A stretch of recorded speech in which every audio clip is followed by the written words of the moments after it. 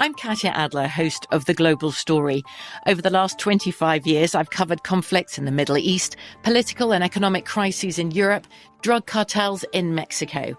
Now I'm covering the stories behind the news all over the world in conversation with those who break it. Join me Monday to Friday to find out what's happening, why, and what it all means. Follow The Global Story from the BBC wherever you listen to podcasts.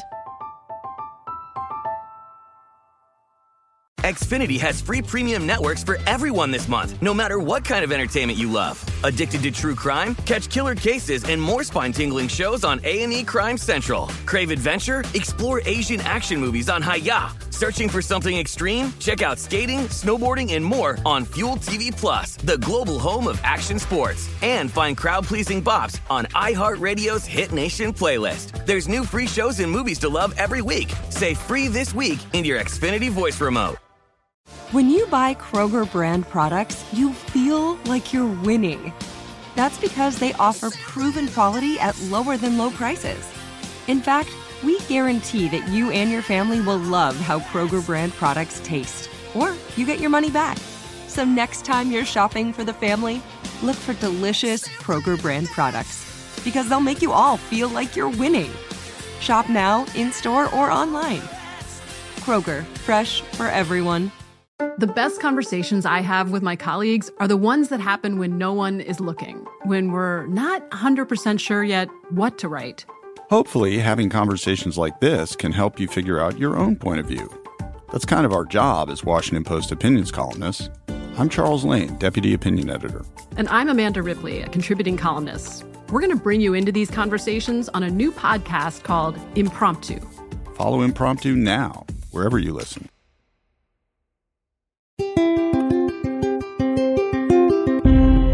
On this episode of Newt's World, I'm talking with Stephen Miller. He was the senior advisor to President Trump, someone I've known for years since he worked in the U.S. Senate.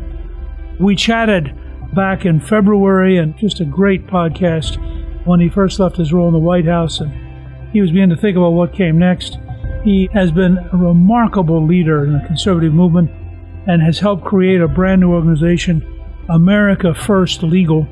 So before we get to Afghanistan, which is really our topic for today, I want him to just take a minute or two and brief you on America First Legal, which you can learn more about at their website, aflegal.org.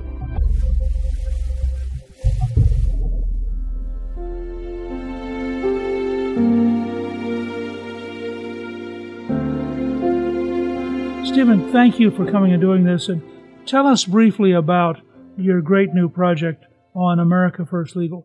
Thank you so much, Newt. It's a great thrill to be here for my second time, and I'm very humbled by your kind introduction, considering the seminal role that you've played in building the conservative movement as we know it today.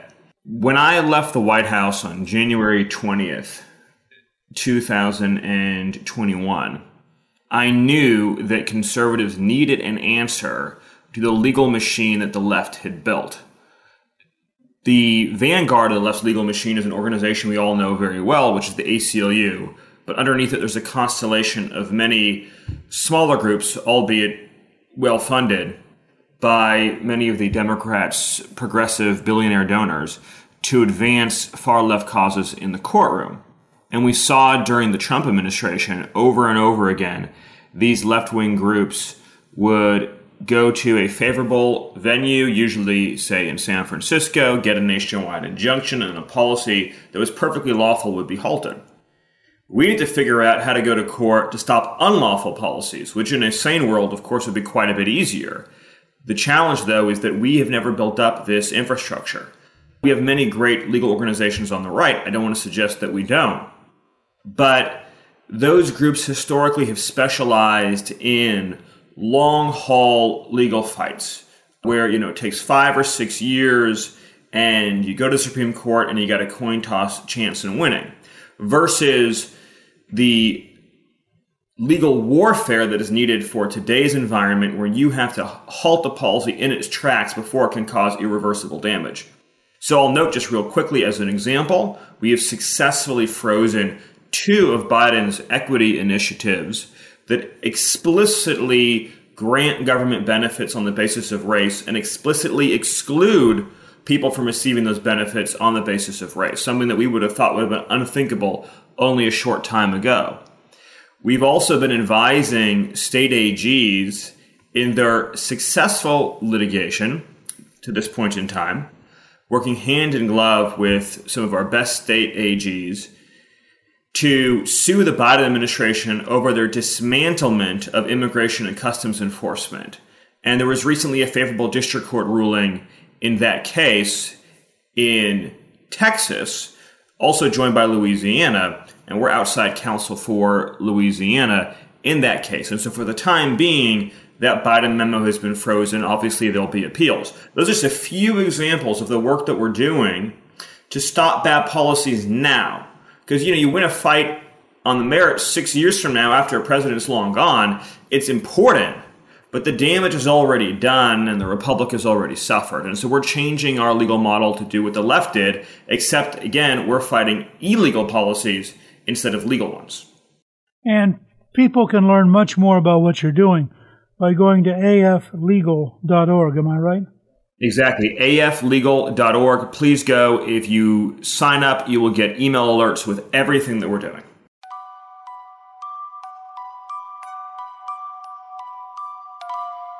So let me now switch gears totally.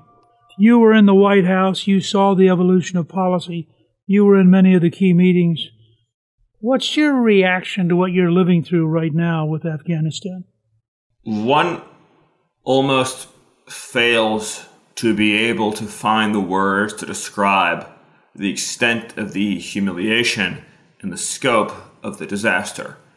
I think you probably feel the same way, Newt, and you, like me, you've spent a long time studying how to communicate, how to find the words to fit a moment. And this moment is so extraordinary in the worst, most nightmarish way possible that my vocabulary fails me. Because it's so beyond the realm of normal human behavior. In other words, when you hear President Biden say that he is going to, in effect, not his words, but this is what it basically amounts to, in effect, let the Taliban dictate the departure date of U.S. troops for the evacuation mission, knowing full well that we will not be able to complete the evacuation in time, it comes across verging on sociopathic. I just don't know what words to use to describe it. It really is like we are living through an alternate reality in which the President of the United States does not even comprehend his responsibilities as Commander-in-Chief. I'm not sure he does, but it's clear that he made a decision to surrender to the Taliban and that he's now riding that out, that whatever the consequences, he's almost angrily determined. I'm struck that he just lies about it. He says that the other members of the G7 are all with him, and they're all out there saying publicly, no, we're not. I've never seen an American president this much out of touch with reality. I agree. It's quite terrifying.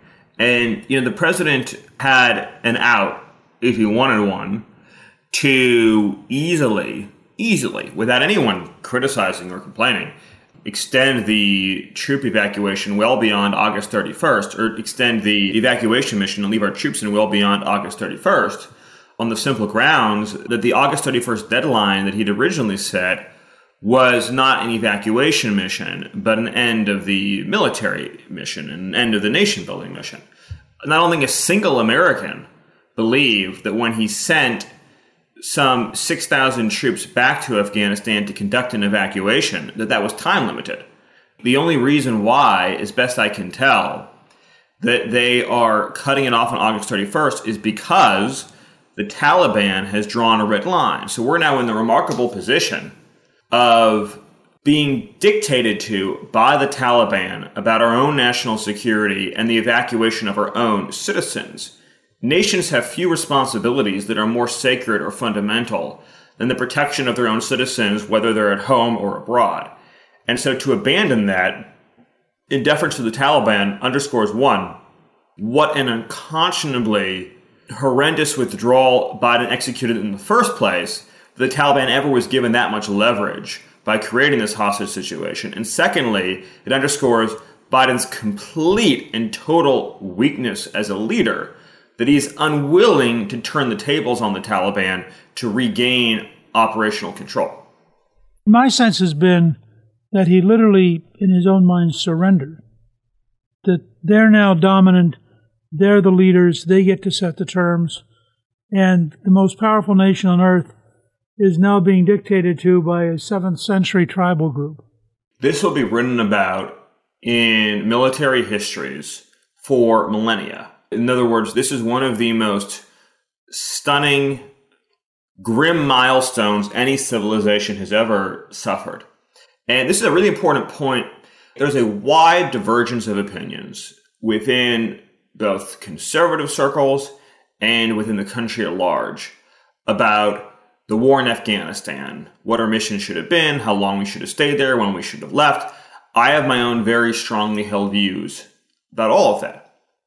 But what everyone needs to understand is that for a great power to be humiliated, debased, degraded in this way, as you mentioned, by a medieval band of radicalized fundamentalists, jeopardizes our security and emboldens our world's adversaries in ways we can scarcely imagine.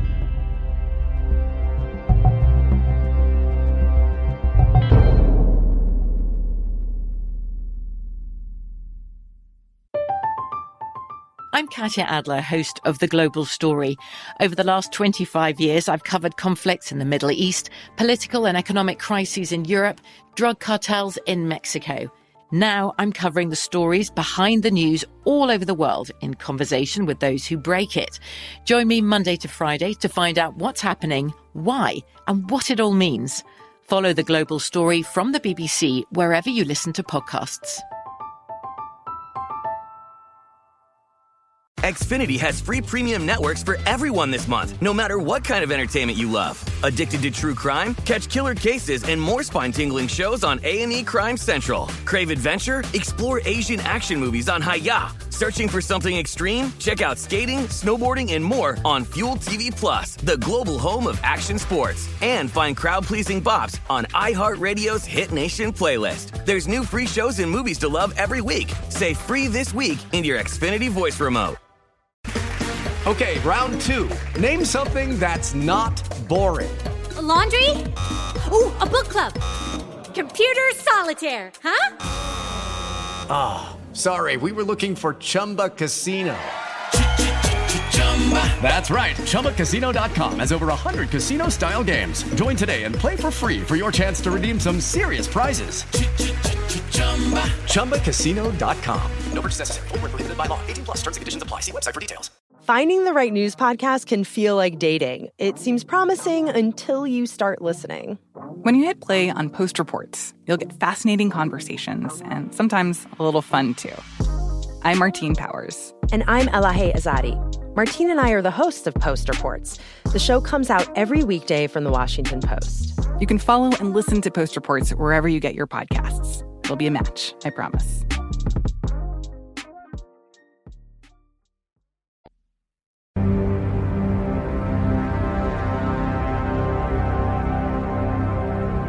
Now, one of the left's defenses is that President Trump was going in the same direction and would have had the same outcome. But since you were in the room and since you know the evolution over a 4-year period of the Trump approach to this thing, how do you answer that and how do you draw the distinction? Yeah, so I'm glad you asked that question because it really is a scurrilous lie that is being told by a desperate, failing administration. So let's take a moment to really set the record straight on this point. So President Trump recognized early on, going back to the campaign, that the nation-building exercise in Afghanistan was not the correct mission. There's certainly a place and a role for the United States in the context of a military occupation to create a sustainable government. But the specific mission of trying to create a Western-style centralized democracy in Afghanistan with a country that hadn't had a history a successful central government and had had a recent end of the 20th century marked mostly by tribal civil warfare, President Trump understood that we needed to be focused on our security objectives, degrading the Taliban, strengthening the military capabilities of the U.S.-backed government, and ensuring that the Taliban understood that providing any kind of host or venue for terrorism would ensure their demise. Those were the cornerstones of the Trump strategy. With that in mind, early in the Trump administration, he executed a withering assault on the Taliban, as people remember well. And in 2019, when the Taliban violated some of its commitments, he again dropped huge amounts of ordinances and serious firepower on the Taliban, sending a very clear message. By early 2020, when America's exit negotiations were underway, until present day, there was not a single troop casualty in Afghanistan, even as we drew down to a force of 2,500. The reason for that was because President Trump had communicated so clearly to the Taliban that if they crossed any of his red lines, that he would decapitate their organization and its leaders. And he had a credible deterrence framework because the Taliban had seen what he had done, not just to al-Baghdadi of ISIS, and not just to ISIS overall, but very importantly to Soleimani in Iran. Because what it demonstrated was that nobody is off limits, that anybody in your organization can be killed at any time, in any way, in any location. And the peace deal had a series that Pompeo had worked on, had a series of benchmarks the Taliban had to meet in terms of its relationship with the host government, in terms of its behavior and contact towards U.S. troops and our allies in the country, in terms of its participation in the political process. And if they didn't meet any of those, then the pull down of troops would be frozen and punishments would be delivered. It was a very specific, the president used this phrase, conditions-based withdrawal. Because again, the president, although he disagreed strongly with the 20 years that had been spent nation building, he understood that how we left mattered immensely, notwithstanding all the mistakes that had been made before, mattered immensely for the security and the prestige of the United States and the safety of its citizens. So if he had still been in office today, there would never have been a scenario where the embassy would have been abandoned in the first place, because the Taliban would have understood that if they even attempted to get within a stone's throw of the embassy, they would have all been killed. So it wouldn't have been a question. Likewise with our airbase. Likewise with anyone we wanted to evacuate from the country. The president has talked about the fact that if you were to do an emergency evacuation, that even a child's intelligence would tell you that you would take out your assets, your equipment, and your personnel before your troops. But that emergency scenario, I submit, would have never even come to pass in the first place, because the Taliban would have understood that if they crossed any of the red lines we set out for them, they would have been met with deadly firepower very quickly.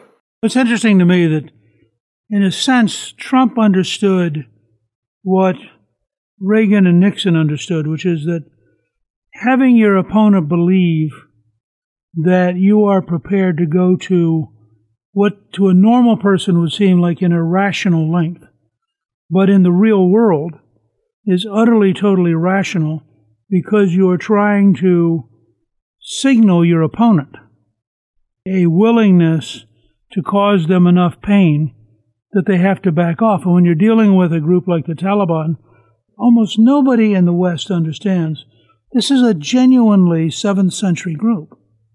They don't regard dying the same way we do. They have no concept of citizenship. They have no concept of any of the things the State Department has tried to do for 20 years, because they represent an alternative civilization. They don't represent a subset of our civilization.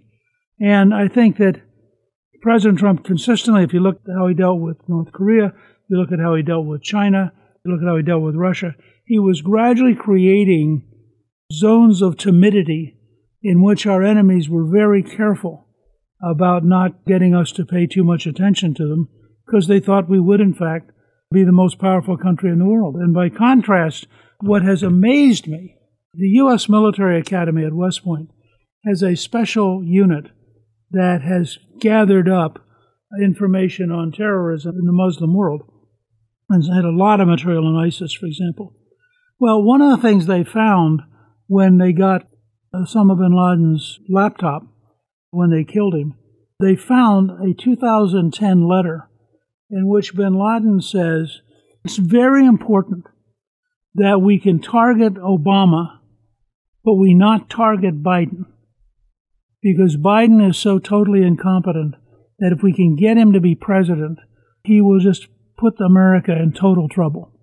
I'm paraphrasing, but that's close to it. When you read it, I mean, you think to yourself, coming after Bob Gates saying that he knows of no major national security issue in 40 years in which Biden was on the right side. The question I've been asking is, why are we surprised? Even bin Laden could figure out, this guy's not competent. And yet, I think we all saw him as being clever, hiding in the basement. It turns out that as president, you have to come out of the basement, and then we discover why you were hiding. Yes, very well put. And I think that what underscores all of this is that for a great power to make peace, its enemies have to perceive its willingness to use all of its strength and might. The problem that Biden faces, which is orders of magnitude even worse than Jimmy Carter, is the universal perception by all of our nation's enemies and adversaries that Biden is unwilling to use American strength. And so again, you end up in that very ancient problem where weakness invites the aggression and boldness of your enemies. The whole Trump doctrine was predicated on the idea that in order to make the world more peaceful, we had to convince our enemies that the president was willing to use whatever power was necessary to defend those interests. And that deterrent now is totally evaporated. How much does that fact lead you to worry, for example, about Taiwan? I think that the whole stability of the world, including Taiwan, is now jeopardized. I mean, it's clear beyond a shadow of a doubt that China was not going to move on Taiwan as long as President Trump was in the White House. We knew it, China knew it, Taiwan knew it, the world knew it. I think that's very much on the table today. And I think, frankly, there are a lot of other places in the world where you're going to see increasingly belligerent behavior. I mean, we saw, for example, the spate of cyber attacks against the United States early in the Biden administration. We saw the highly provocative and deadly rocket attacks on Israel. And so I think that's just the beginning. When America is strong and projects strength outwardly, the world is more peaceful. That doesn't mean when America goes around the world waging war, the world is more peaceful. When America projects strength and its willingness to use it, the world is more peaceful. And then we've seen now the comparison in real time between the Trump years versus the Obama years before it, with the Middle East in chaos before Trump came into office, and now the Middle East spiraling back into chaos with Trump out of office. I mean, just think about the comparison to the Middle East in the Obama years with Libya, Syria, the complete destabilization of Iraq, the rise of ISIS, Trump, peace, stability, order, without starting a single new war in 4 years. And now Biden, and everything's unraveling again. If that's not a better real-world demonstration of the difference between leading with strength and leading with weakness, I don't know what is.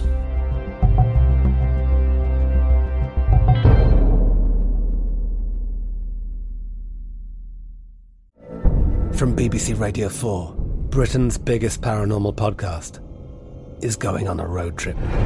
I thought in that moment, oh my God, we've summoned something from this board. This is Uncanny USA. He says, somebody's in the house, and I screamed. Listen to Uncanny USA wherever you get your BBC podcasts, if you dare.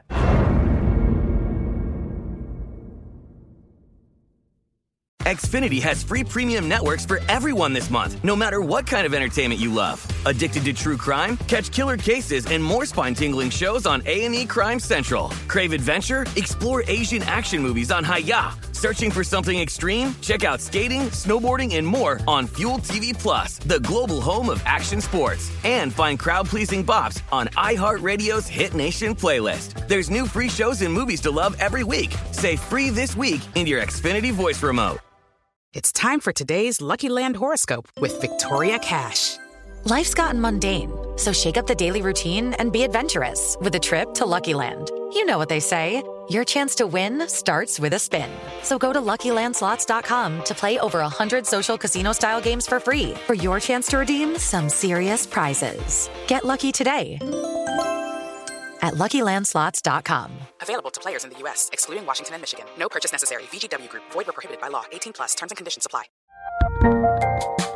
There's a lot happening these days. But I have just the thing to get you up to speed on what matters, without taking too much of your time.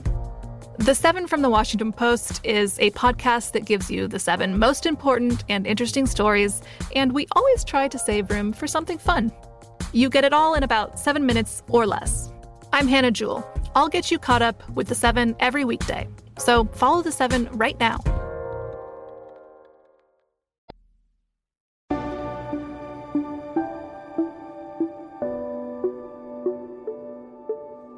One of the things I've been sort of thinking about is we're coming up on September 11th, which I think Biden thought was going to be this great success moment.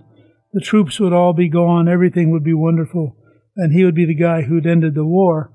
Instead, I suspect we may well have Americans hiding in various places in Afghanistan. I mean, people focus on Kabul, but the fact is there are Americans all over that country, and it's a big country, and it's a country of mountains and valleys where people are often very isolated.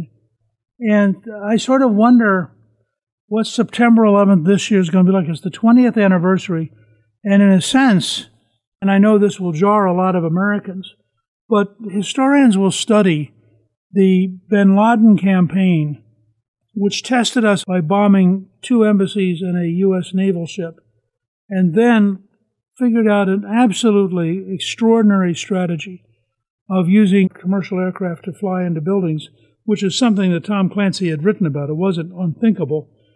But that event on September 11th launched a 20-year war in which I think you could argue that the terrorists won in every way. I mean, the loss of American lives, the loss of American money, the degree to which our focus was taken away from our major opponents, China and Russia, the fact that in the end we were defeated by, as I said earlier, 21st century most powerful nation that is defeated by a 7th century tribe. I think it is worthy of the American people demanding a really deep, thorough review of what went wrong, what do we need to learn, and how do we need to profoundly change our entire national security apparatus. But I'm curious your thoughts on it, Stephen. Yeah, I mean, well, I could talk about this for hours. I mean, because I saw it up close and personal about the strategic failures and short-sightedness of the foreign policy establishment and the Pentagon in particular. And I know Pompeo could speak at length about the State Department, but let's just focus on the Pentagon for a moment. In every interaction I had with the Pentagon, and I would always press on this point, they never seemed to be even remotely intellectually curious about why the Taliban had been so resilient in 20 years of war. I would always ask the question, what's the reason why the Taliban has managed to survive this long, to hold out so long, to perform so well? And they never had an answer for the question. They didn't even seem interested in the question. I mean, just the fact that I was asking it to them struck them as an impertinent distraction.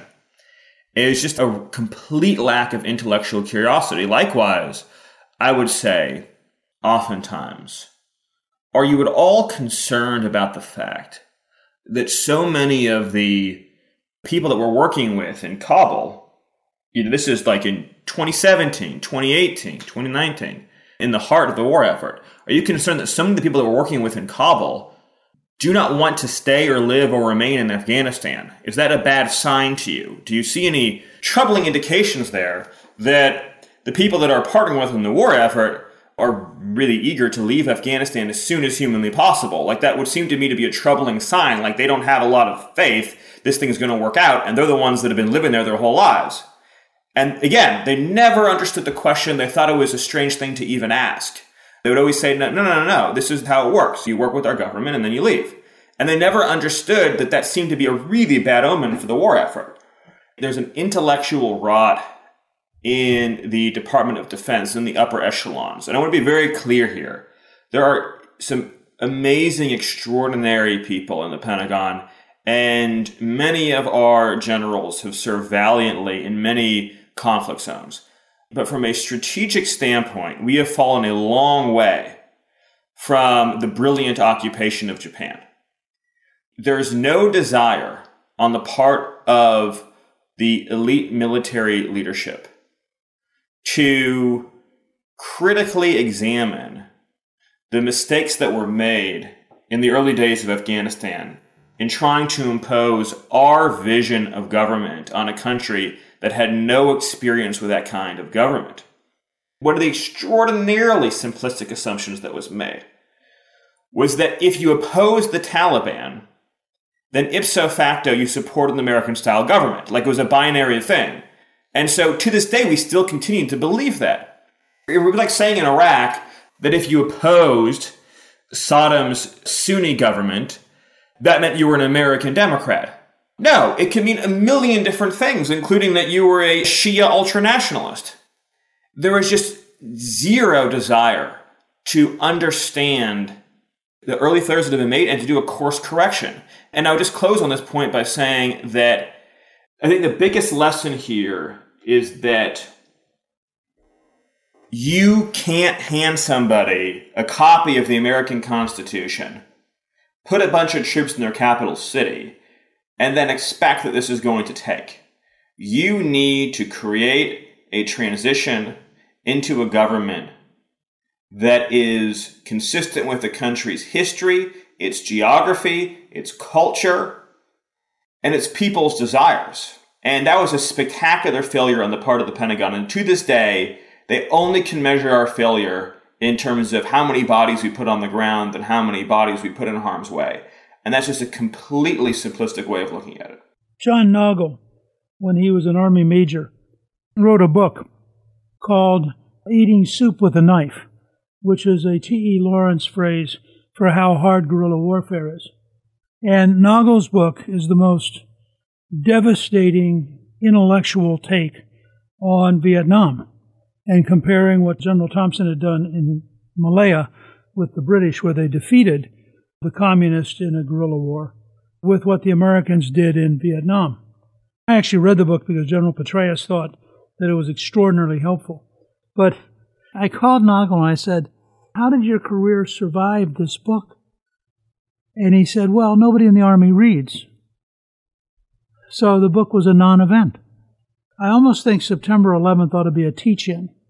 And we ought to have every military professional school across the system at least stop and say, we lost a 20-year war. What is it we should be thinking about? Now, when we came out of Vietnam, we had a group of extraordinarily courageous officers who literally rebuilt the American military under Reagan and learned the lessons, applied it to intense combat, and it was the force which won so decisively twice in Iraq and would probably have defeated the Soviets pretty decisively. But these were guys who started from, we got our tail beat and we need to rethink all this. And I don't sense that tone. I mean, they're more concerned right now about being woke than about being victorious. And that is an enormous threat to the survival of America. That's precisely right. And that's one of the huge blind spots in that you talk about trying to export Western values and Western democracy to Afghanistan. That included, incredibly, on the part of the State Department, non-governmental organizations and others, some of these very progressive ideologies, including maybe some more mainstream American thought, but which wasn't very popular in Afghanistan. And, one of the things in that part of the world that we have to understand, to be blunt, is that people respect strength. And if you look at the Middle East and Southeast Asia, that's very clear, is that people respect strength, including our enemies, including the Taliban. And when you remove that component and you're left with the State Department's pathetic allusions to international norms, you become a joke. You become a laughingstock. And that's unfortunately what's happened under Biden. And the last thing I'll say on this point is that it is indeed an unimaginable tragedy that we are where we are 20 years after the murderous terrorist attacks of 9/11. And I think that we have to be clear also in saying that we have to look at the failures both of the American left that we are seeing today in spectacular form, as well as the failures that took place in the Bush administration, where we went down this democracy building road in the first place that took our eye off the core mission. And that also has to be part of the reevaluation. Yeah, I think that's right. I remember in 2002 being involved in arguments trying to explain that the Taliban was a non-negotiable group, that they didn't want to be citizens, they didn't want to be part of a modern democracy, that in fact it violated their religious beliefs at the most fundamental level, and that we were totally misguided in how we were trying to deal with radical Islam. And we lost that because the Republican and Democratic establishments flinched at the idea that these people, in fact, are antithetical to our way of life, and they had to keep somehow projecting that, they must be misunderstood. If only we could find a way to communicate.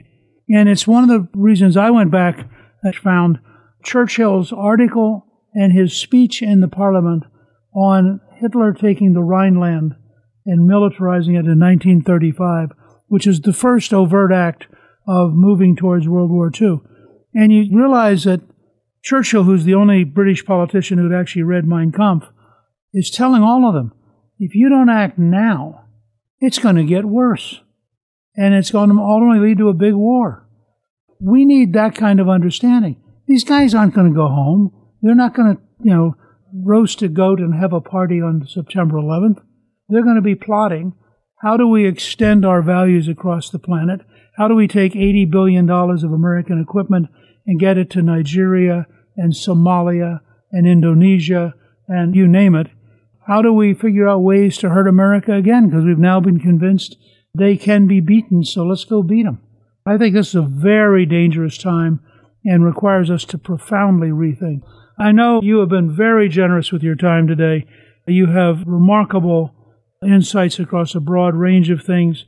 I do want to remind people that Stephen is deeply involved with America First Legal, and that we'll have on our show page a way to reach the website at aflegal.org.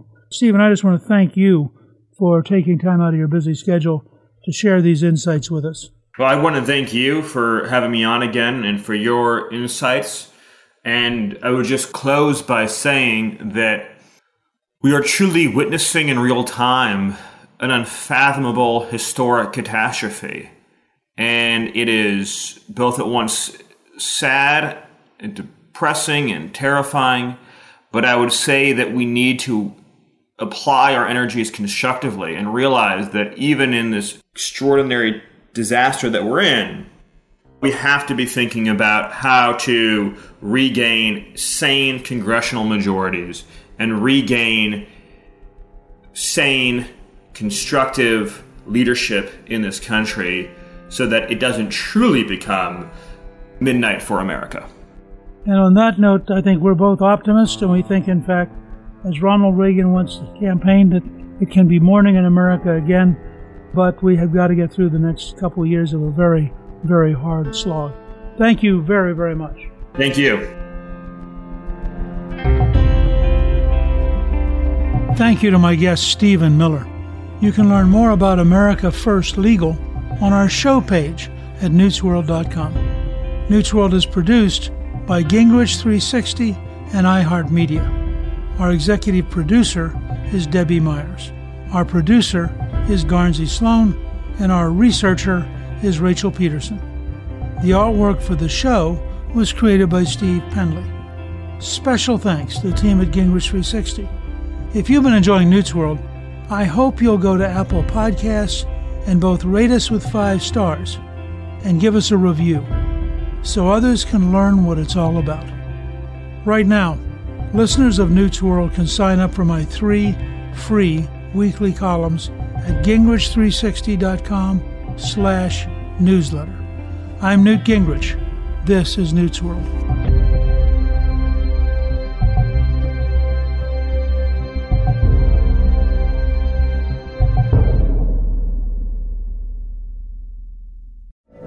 From BBC Radio 4, Britain's biggest paranormal podcast is going on a road trip.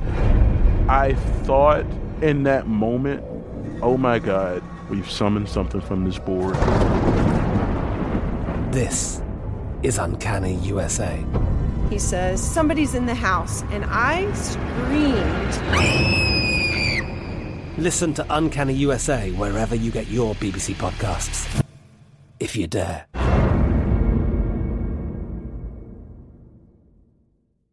Xfinity has free premium networks for everyone this month, no matter what kind of entertainment you love. Addicted to true crime? Catch killer cases and more spine-tingling shows on A&E Crime Central. Crave adventure? Explore Asian action movies on Hi-YAH. Searching for something extreme? Check out skating, snowboarding, and more on Fuel TV Plus, the global home of action sports. And find crowd-pleasing bops on iHeartRadio's Hit Nation playlist. There's new free shows and movies to love every week. Say free this week in your Xfinity voice remote.